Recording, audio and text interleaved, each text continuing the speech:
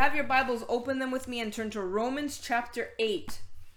Romans chapter 8. I'm going to read from verses 28 to verses 39, and then I'm going to go back and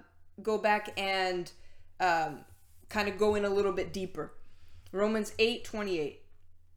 And we know that in all things God works for the good of those who love him and who have been called according to his purpose. For those God foreknew, he also predestined to be conformed to the likeness of his Son, that he may be the firstborn among many brothers. And those he predestined, he also called. Those he called, he also justified. Those he justified, he also glorified. What then shall we say in response to this? If God is for us, who can be against us? He who did not spare his own Son, but gave him up for us all, how will he not also along with him graciously give us all things? Who will bring any charge against those whom God has chosen? It is God who justifies. Who is he that condemns? Jesus Christ, who died. More than that, who was raised to life, is at the right hand of God, and is also interceding for us. Who shall separate us from the love of Christ?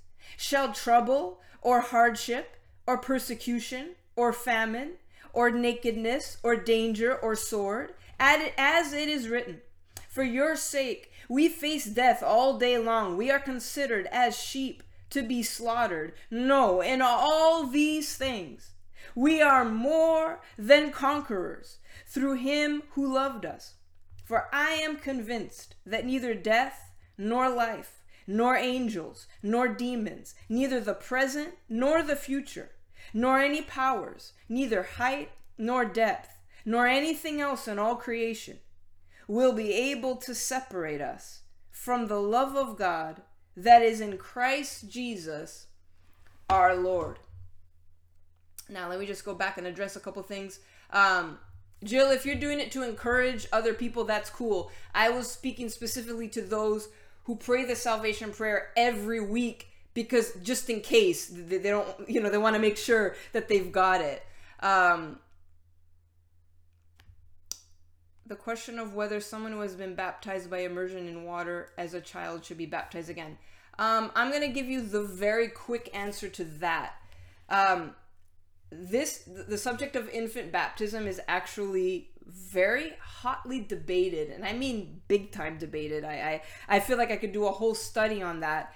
I feel like making a choice to be baptized is similar in making a choice to be saved. It's a conscious choice. If you're a baby, you don't have a choice because you're a baby. So I certainly would encourage people, and this is just me. I could, this is something I could certainly do a whole study about, to make a choice as an adult to be baptized in water, a conscious choice in which you're able to say out of your mouth that you accept to be baptized in the name of Jesus, the Father, the Son, and the Holy Spirit. You see what I'm saying? As a baby, you can't do that.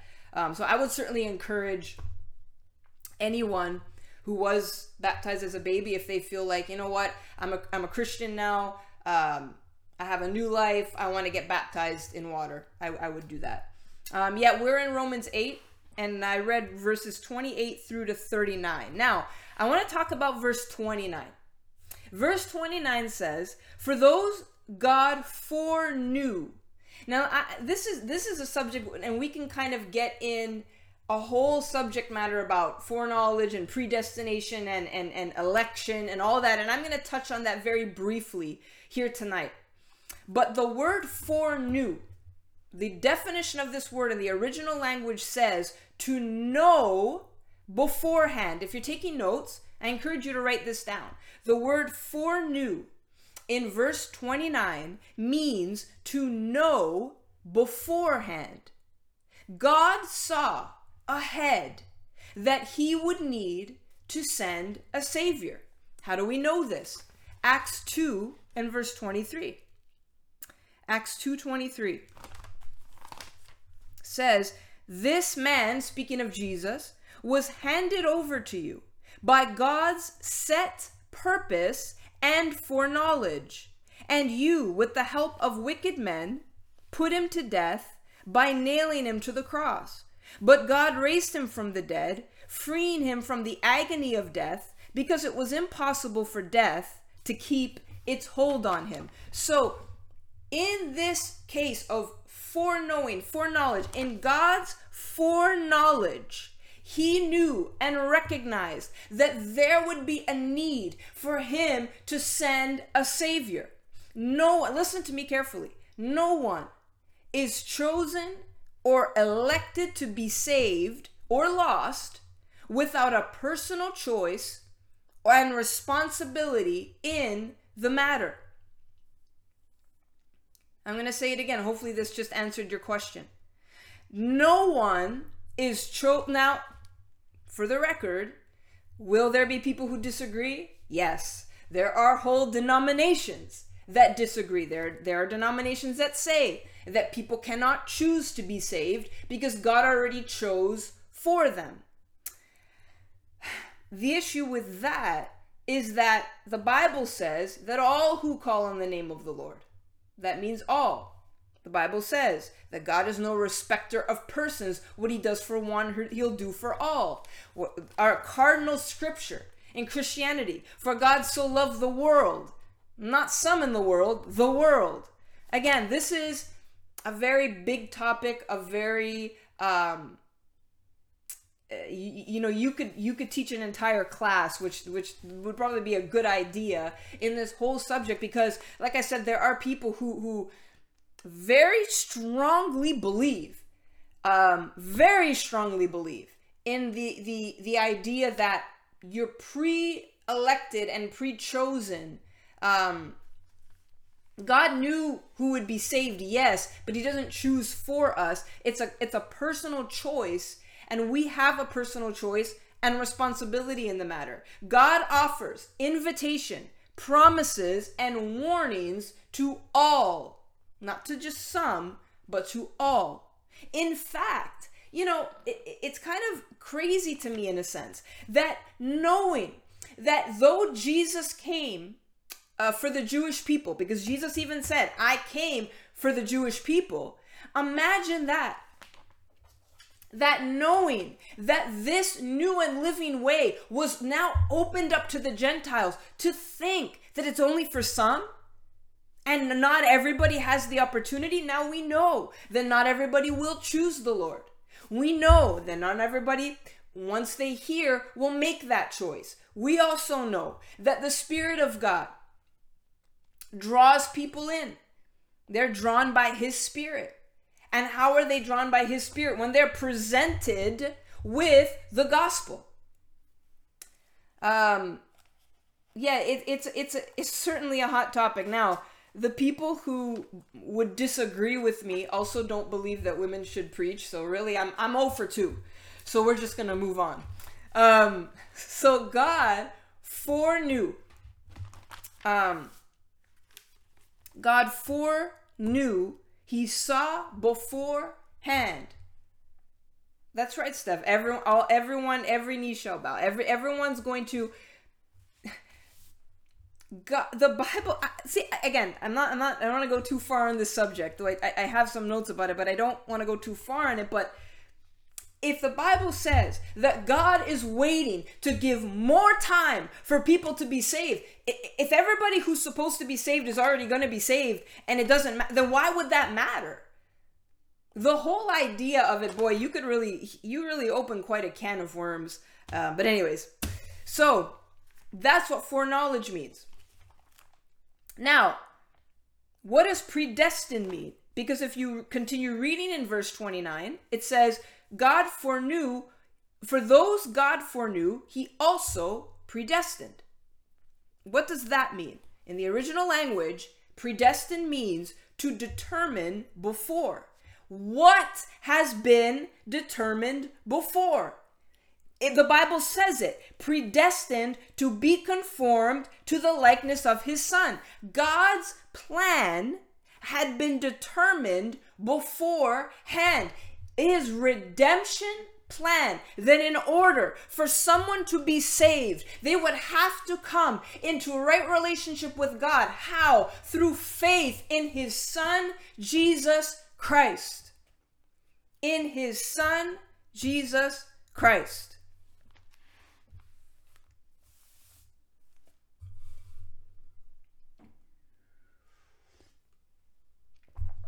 So God determined his plan of how, you understand? If you're taking notes, how, not who, people will come into salvation. How people will come to find their souls saved for eternity. That there is a way and there is a plan, and that plan does not change. There's only one way to the Father. What's the one way to the Father? Jesus said of himself, I am the way, I am the truth, I am the life. No one comes to the Father but through me. So there is nothing else that could take the place of this plan. This is God's predetermined, predestined plan that had already been decided. This is the way.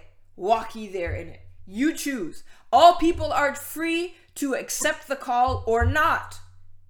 Those who do accept, he has foreknown and predestined to be conformed to the image of his Son. As simple as that. For those who reject, he has foreknown and predestined them to eternal hell as an everlasting monument of his wrath. So again, what is this predestined, predetermined plan? If you accept, you will be conformed to the image of Jesus, and your soul will be saved in eternity forever. If you reject, you will be in hell. And I hate to say that because I don't want anyone to go to hell, but it is the reality. And that's why at the end of this broadcast, I am going to give you an opportunity to make that choice. So God's plan is that everyone has an opportunity to be saved. I'm going to say that again. God's plan is that everyone has an opportunity to be saved. It's already been determined that those who accept will inherit eternal life. I'm going to say that again. It's already been determined, predestined, foreknown, that those who accept will inherit eternal life. That plan cannot be changed and cannot be altered. Who will accept? That's left up to every individual. Now, let's keep reading. Verse 33 says, who will bring any charge against those whom God has chosen? It is God who justifies. And what does that mean? There's another word for God's chosen as God's elect. Now that word, sometimes people are like, oh, okay, so there's specific people that God already chose to be his elect. Listen, all are, I pray you're taking notes. All are chosen to be elect if they choose God. Hey Lee, welcome. Good to see you. I'm going to say that again. All are chosen to be elect if they choose God. If you've chosen God, you are elect. And what do we know about the elect? Who can bring a charge against them? No one, because it is God who justifies. Turn to 1 Peter chapter 1. 1 Peter chapter 1 and verse 2. To God's elect. In verse 1 it says, to God's elect. Verse 2, who have been chosen according to the foreknowledge of God the Father, through the sanctifying work of the Spirit, for obedience to Jesus Christ and sprinkling by his blood. How do we know that we are the elect? Those of us who have been sanctified by the blood of Jesus, those are the elect. Those are the elect. So can you become elect? Yes. And I can guarantee you there are plenty of people who are saved, who think to themselves, man, the life I lived, I can't believe that I'm able to come to God. I can't believe I'm able to come to Christ. Why can we all be united? You know, I told you off the top, I got saved when I was 5 years old. From the ages of 0 to 5, I did very little sinning. Well, if you ask my parents, I lied one time. Actually, I lied a couple of times because, you know, we're evil by birth when we were born into this world. So I lied a few times, but really that was pretty much it. So for me, there was very little that I had done wrong. You have other people who have committed crimes, who have committed murders, who have done, you know, terrible things. But I was sneaky. That's I was. You know, who have done terrible things. But guess what? Little 5-year-old me, alongside the ex-convict, we are both now the elect of God. Why? Because we have been sanctified by the blood of Jesus. Once you choose God, He justifies you. What is justification? Justification is an act of God where He pronounces a sinner to be righteous. Why? Because of that sinner's faith in Christ. It's not a given. You have to have faith in Christ and you are justified. So justification declares a sinner to be no longer guilty before God. Then after justification comes sanctification. What is sanctification? It is where the person is being made holy, pure, and set apart.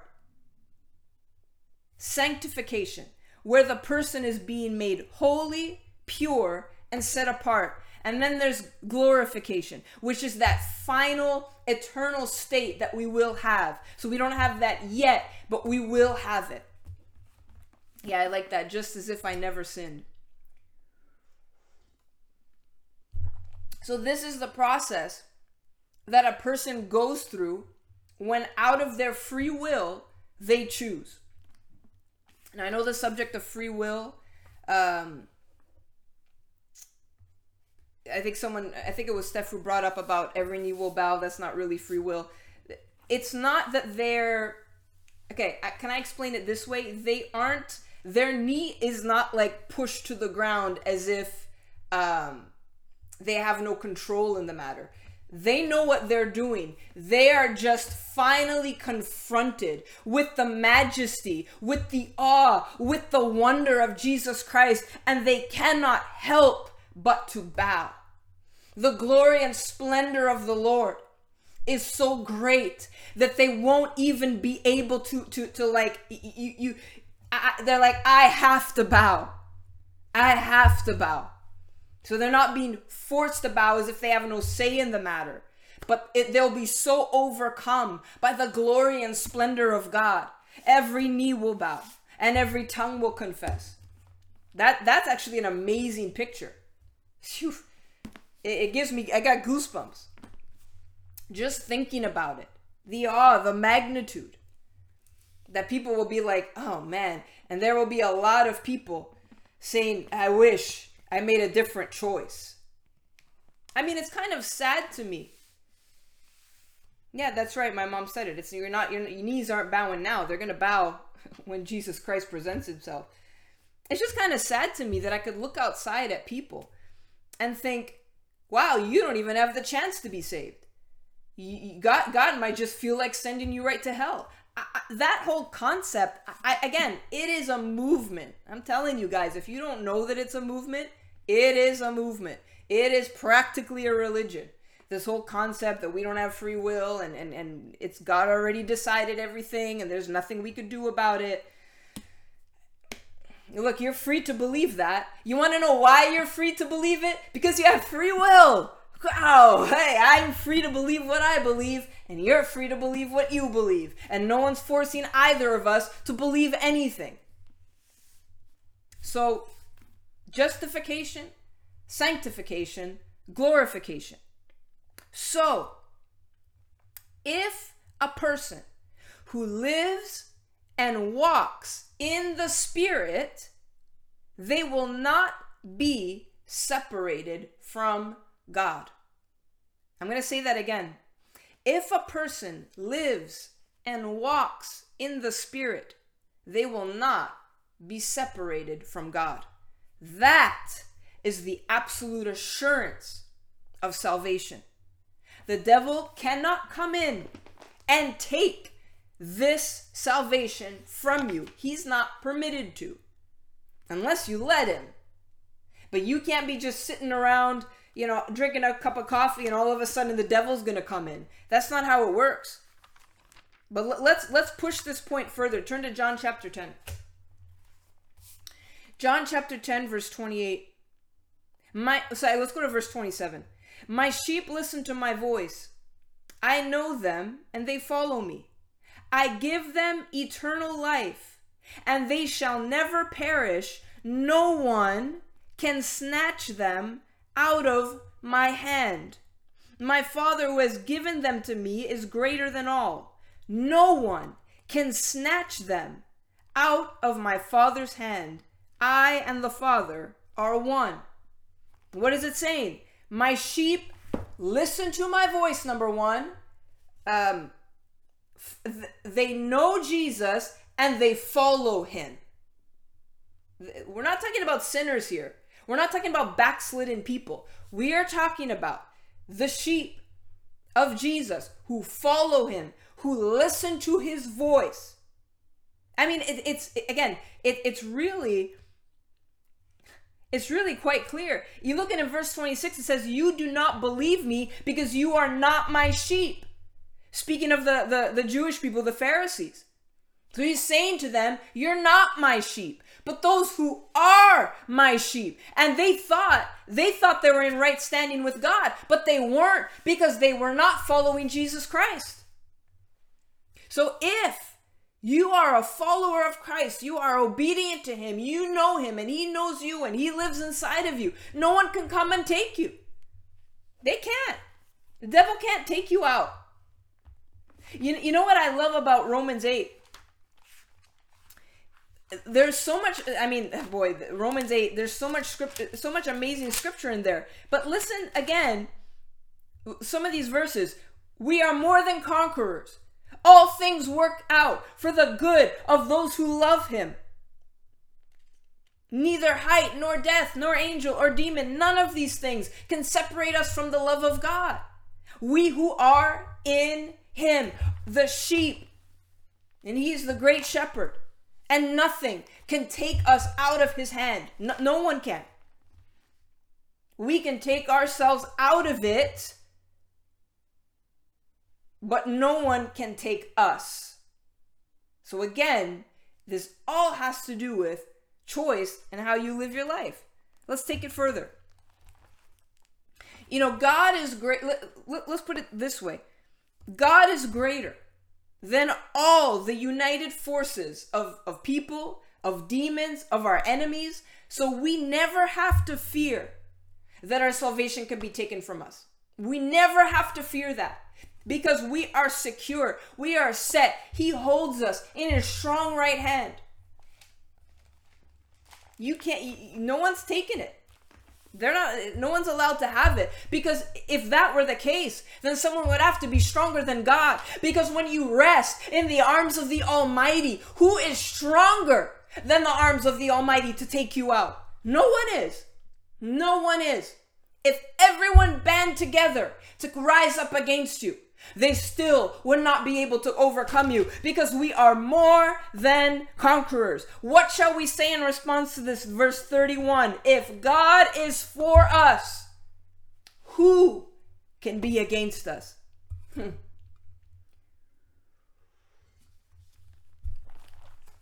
Let's go further this point, because there's so much foundation in scripture for this. Revelation chapter 3. So this is in speaking to the churches. So the churches are still around. Revelation 3, verse 5. He who overcomes will, like them, be dressed in white. I will never blot out his name from the book of life, but will acknowledge his name before my Father and his angels. Again, he who overcomes. This isn't speaking of people who are not living for Christ, who are living in sin, who are backsliders. No, he who overcomes will be dressed in white. Your name cannot be blotted out. It's not like God's going through the list and being like, you know what? I don't know about this one. I feel like I think I'm just going to take my eraser here. No, that's not how it works. Let's turn to Ephesians 4. Ephesians 4 and verse 30. And do not grieve the Holy Spirit of God, with whom you were sealed for the day of redemption. We are sealed. Our salvation is sealed with basically, you know how I picture it?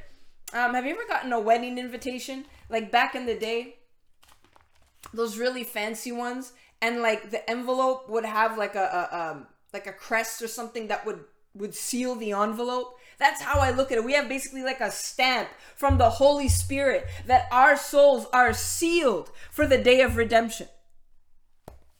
But you notice what else it says.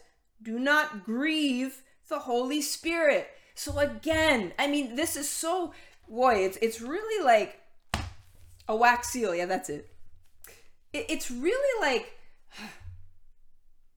it's just amazing to me because it's giving you the answer in all of these scriptures. He who overcomes, he who is a follower and a listener of Jesus, who does not grieve the Holy Spirit.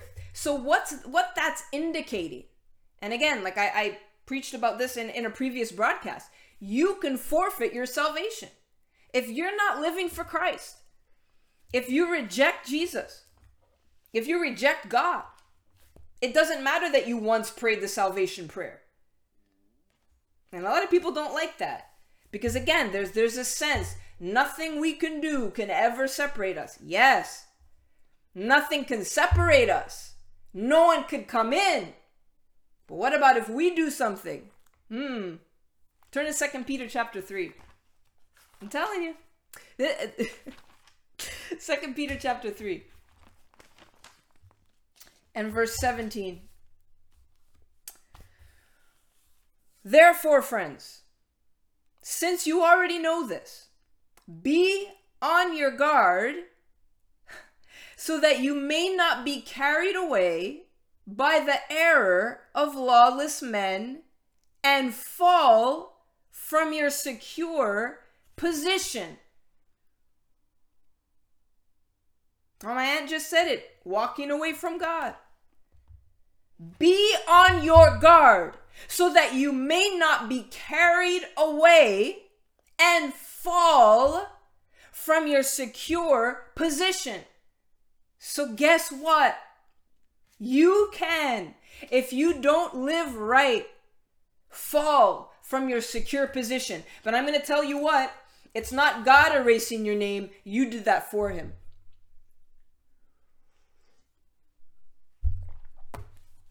It's a choice you made. Fall from your secure position. But he tells you what to do instead. Verse 18. But grow in the grace and knowledge of our Lord Jesus Christ, of our Lord and Savior Jesus Christ. To him be glory both now and forever. Amen. Grow in the grace and knowledge of our Lord and Savior Jesus Christ. So there are actions to take. Once you get saved, it's not just, oh man, I'm telling you, that teaching, I don't really like, it doesn't make any sense biblically. It simply doesn't. I mean, you could, again, your free will is going to allow you to believe whatever you want, but it just doesn't make sense biblically. What's the point of the New Testament if there isn't a way we are to live? Turn to Hebrews chapter 10. This is, I would say, this is probably the biggest, like, warning if there ever was one. Hebrews chapter 10, verse 26. If we deliberately keep on sinning, after we have received the knowledge of the truth, no sacrifice for sins are left, but only a fearful expectation of judgment and of raging fire that will consume the enemies of God. You were once enemies of God. That's what we were before. So anyone who is still an enemy of God will be consumed by a raging fire. Anyone who rejected the law of Moses without mercy on the testimony of 2 or 3 witnesses, how much more severely do you think a man deserves to be punished who has trampled on the Son of God underfoot? Man, who has treated as an unholy thing the blood of the covenant that sacrificed him, and who has insulted the Spirit of grace. Do you hear that? The blood that sanctifies you, you could reject that. And the grace of the Spirit, that empowering grace that enables us to live free from sin, you can reject that. You can grieve that Spirit. You know how you grieve that Spirit? By sinning. By deliberately living in sin when we know better. Thinking that, well, God's grace covers it all. Not according to this. It covered all the sins we did before we repented. And if we repent and ask for forgiveness, those sins are covered. There are people, myself included, that made some mistakes and had to say, Lord, forgive me. Take me back, like the prodigal son. So there is forgiveness for that, for repented of sin. But for those who deliberately keep on sinning without repentance. Verse 35, listen to this. Do not throw away your confidence. It will be richly rewarded. You need to persevere so that when you have done the will of God, you will receive what He has promised.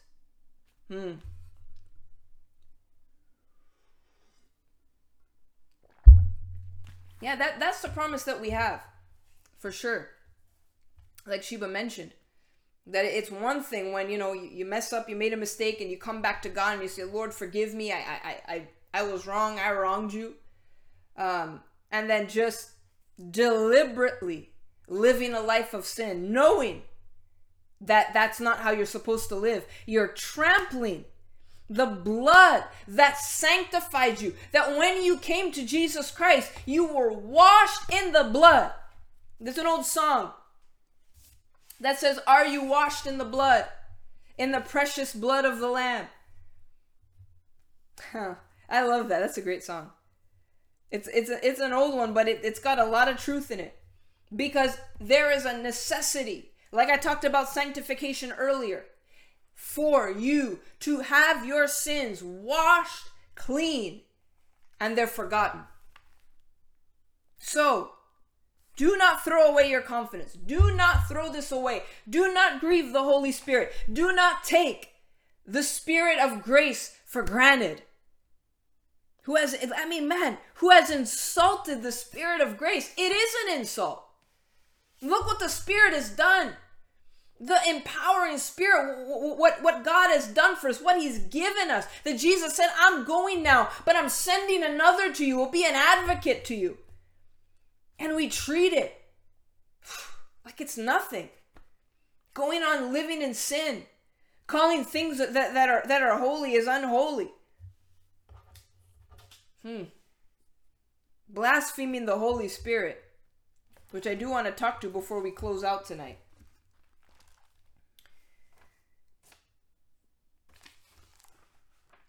In forfeiting salvation, you willfully live in sin. You renounce Christ. You despise the gospel. You blaspheme the Holy Spirit, and you become an enemy of God. You're not stupid anymore. Because once you're in Christ, that's a pretty good decision. I'd say you have the wisdom of God to make that decision. So let's just talk about that. Turn to Matthew chapter 12. Because people talk about, did I commit the unforgivable sin? People worry about that. Again, this is the devil trying to get you to think that you're not going to be in heaven. And it causes you to live in fear. And it causes you to live in panic and doubt and anxiety. That's not from the Lord. Matthew 12, verse 31. And so I tell you, every sin and blasphemy will be forgiven, but the blasphemy against the Spirit will not be forgiven. Anyone who speaks a word against the Son of Man will be forgiven, but anyone who speaks against the Holy Spirit will not be forgiven, either in this age or in the age to come. What's happening here? Essentially, the Pharisees were, because Jesus was driving out demons.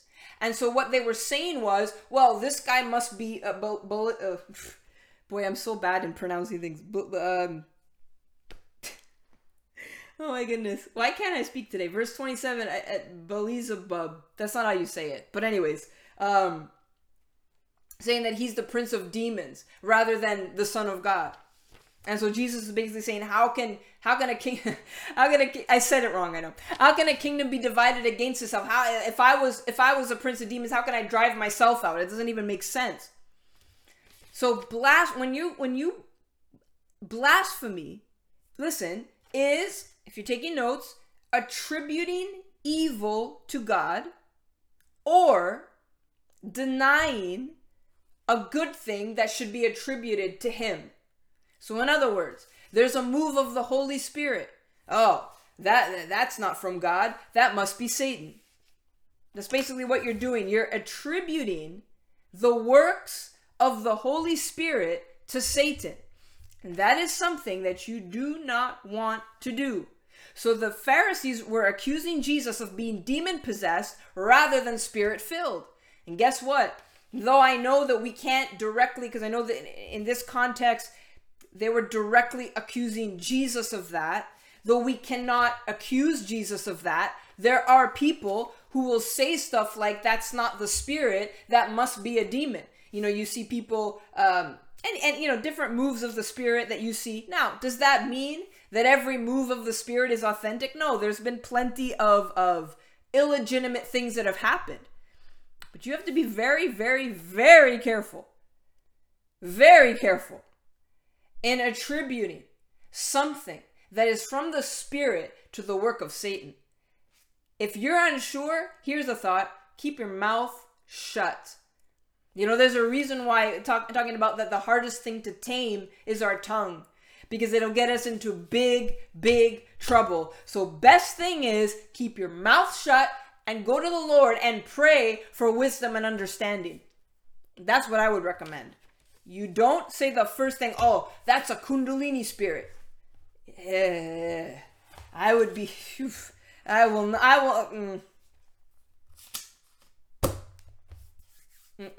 It's not going to be good for you. People seem Christians, but they call themselves that. For whatever reason, you came on at the right time, Mike. For whatever reason, would rather discredit a move of the Spirit than think for a moment, wow, look at what God's doing. So let's be people who are very mindful of the things that come out of our mouth. And then when we see something that we're not sure about,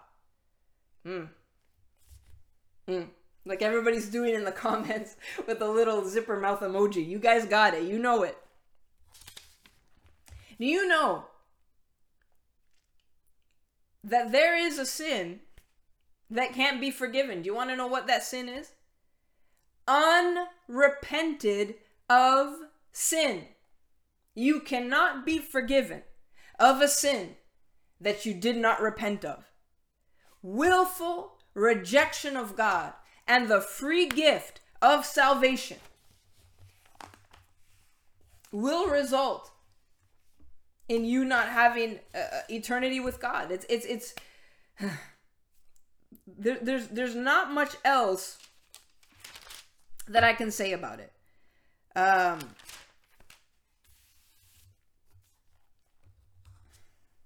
There's not much else that I can say about it. Listen to this. Just as all unbelievers are assured of judgment. All believers, spirit-filled, walking with the Lord, are assured of eternal life.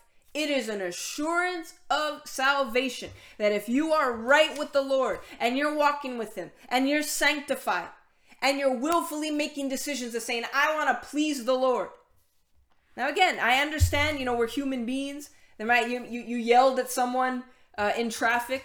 I do that a lot. When you're like, oh man, like, Lord, please forgive me for getting upset. That's not what I'm talking about here. I'm talking about willful rejection of God, willful sin, willful rejection of the Spirit. Yeah, you nailed it, Pina. You nailed it. Stay super close to God and his ways, and you can't go wrong. And it's not something that's difficult, because when you come into Christ, you become a new creature. You become a child of God. His Spirit resides on the inside of you. You now have this love for God that you didn't even know was there before. You don't want to live any other way. You grow a distaste to the things of this world, a distaste to sin. You grow disgusted by the things of this world. You want to know why? Because the Bible says that God works in us to have us live out his will. So it's not on our own strength. I want to read one more scripture before we close. I heard this quote today and I loved it. It said, if you're not looking down on the devil, you're not high enough. And you know where we are? According to the scripture, we are seated with Christ in heavenly places. Turn to Ephesians chapter 2 and verse 4. But because of his great love for us, God, who is rich in mercy, made us alive with Christ, even when we were dead in transgressions. It is by grace that you are saved. And God raised us up with Christ and seated us in heavenly realms in Jesus Christ, in order that in the coming ages he might show the incomparable riches of his grace, expressed in his kindness to us in Jesus Christ. For it is by grace you have been saved through faith. This is not from yourselves, it is the gift of God, not by works, so that no one can boast. For we are God's workmanship, created in Jesus Christ to do good works, in which God prepared in advance for us to do. We are seated with Christ in heavenly places. We are his workmanship. We are his masterpiece. We are saved by grace through faith. Those are wonderful promises, enduring promises that can't be taken from you, because it's already been established that God already decided this is how it's going to go, and there's nothing anyone could do to change it. So I encourage you tonight, if you've ever lived with any kind of fear that you're not sure if you're still saved, and you pray the salvation prayer every week just to be sure, you don't have to live with that fear, because you're seated with Christ in heavenly places. You're his workmanship. Though once you were dead in your transgressions, you are now raised to new life. And if you're watching me tonight and you're saying, I never made that choice, I want to give you an opportunity to do that tonight. The Bible says that if you believe in your heart, so there's a belief, and then confess with your mouth. What does that mean? It means confessing Jesus Christ as Lord and Savior. When we talk about how are we saved, you must be born again. Repent and turn to God. Repent of your sins. And that's what I'm going to give you a chance to do tonight. And we pray this prayer for the simple purpose that a lot of people have never prayed before. They have no understanding or knowledge of the scripture. They don't know. And so we pray this prayer so that you understand what you're doing. So if that's you tonight, and you would say, I'm not right with the Lord. I don't know what would happen if my life ended tomorrow. I don't know where I would spend eternity. Well, friend, I'm going to tell you. There's only two things that could happen. One, you could spend eternity with me and with all the wonderful people here watching, with our Lord, with our God. in heaven for eternity, or, like I read in Hebrews chapter 10, a fiery judgment for those who reject Christ. And God doesn't want to send anyone there. He didn't create hell for people. He created it for Satan and his demons. That's who. He didn't create it for people, because we're God's creation. And then once we come in a right relationship with him through faith in Christ, then we become his child. So we're not all naturally children. We must be adopted into the family of God, and then you become a child of God. All you have to do is, by faith, accept Jesus Christ as your Lord and your Savior. So pray this prayer with me out loud, out of your mouth. This is the confession part. Say, Father, I give you my life. Forgive me of all my sins. I believe in my heart that you raised Jesus from the dead. I confess with my mouth that Jesus Christ is Lord and my Savior. I choose to follow you and not turn back. Thank you that I am now saved. In Jesus' name, amen. If you prayed that prayer, please message this account and let us know, because we're going to send you a Bible. We're going to help you in your walk and in your journey in the Christian faith, because it is, there's a lot that happens after you do this and make this decision. And you can see it in the entirety of the New Testament, that there is now a way to live. There is now a path to walk in. There is now a way to go. And if you join that family of God, welcome.